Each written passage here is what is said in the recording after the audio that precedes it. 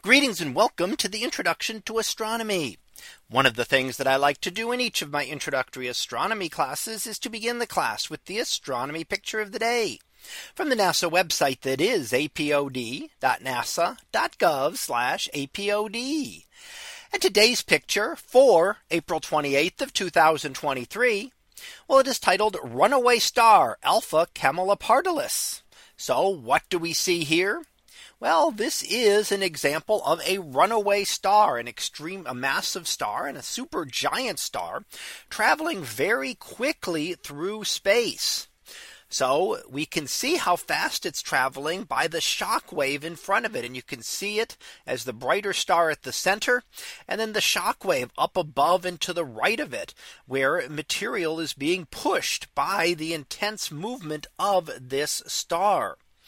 Now, what would happen to a star that would cause it to do this?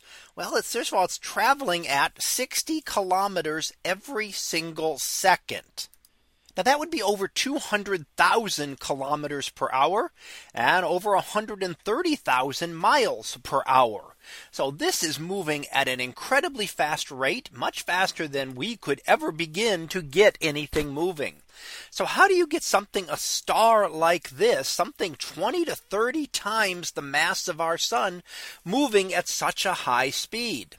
Well, there are a couple different things that are possible. It could have been part of a cluster, and gravitational interactions in the cluster can disturb the orbits. And if one star happened to pass too close to other stars, it could have been accelerated out with escape velocity from that cluster at a very high speed. So that is one possibility as to a way that this star could be traveling at such an immense speed through space.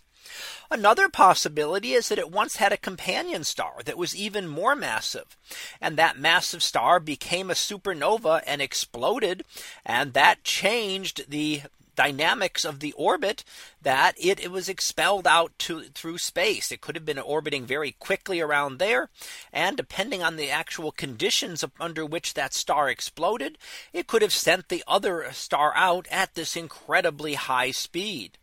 So those are two possibilities. Of course, we don't know which is the case, and there's nothing about the star itself that would be able to tell us which of these things is actually correct, or if neither of them happens to be correct, and there is perhaps some other explanation as to why this star is traveling so quickly through space. Although we do know, with it being this massive and hot of a star, that it is the type that will eventually become a supernova itself. So this runaway star is likely at some point in the future to also become a supernova and explode in a massive supernova explosion at the end of its life. So that was our picture of the day for April 28th of 2023. It was titled Runaway Star Alpha Camelopardalis. We'll be back again tomorrow for the next picture. So until then, have a great day, everyone, and I will see you in class.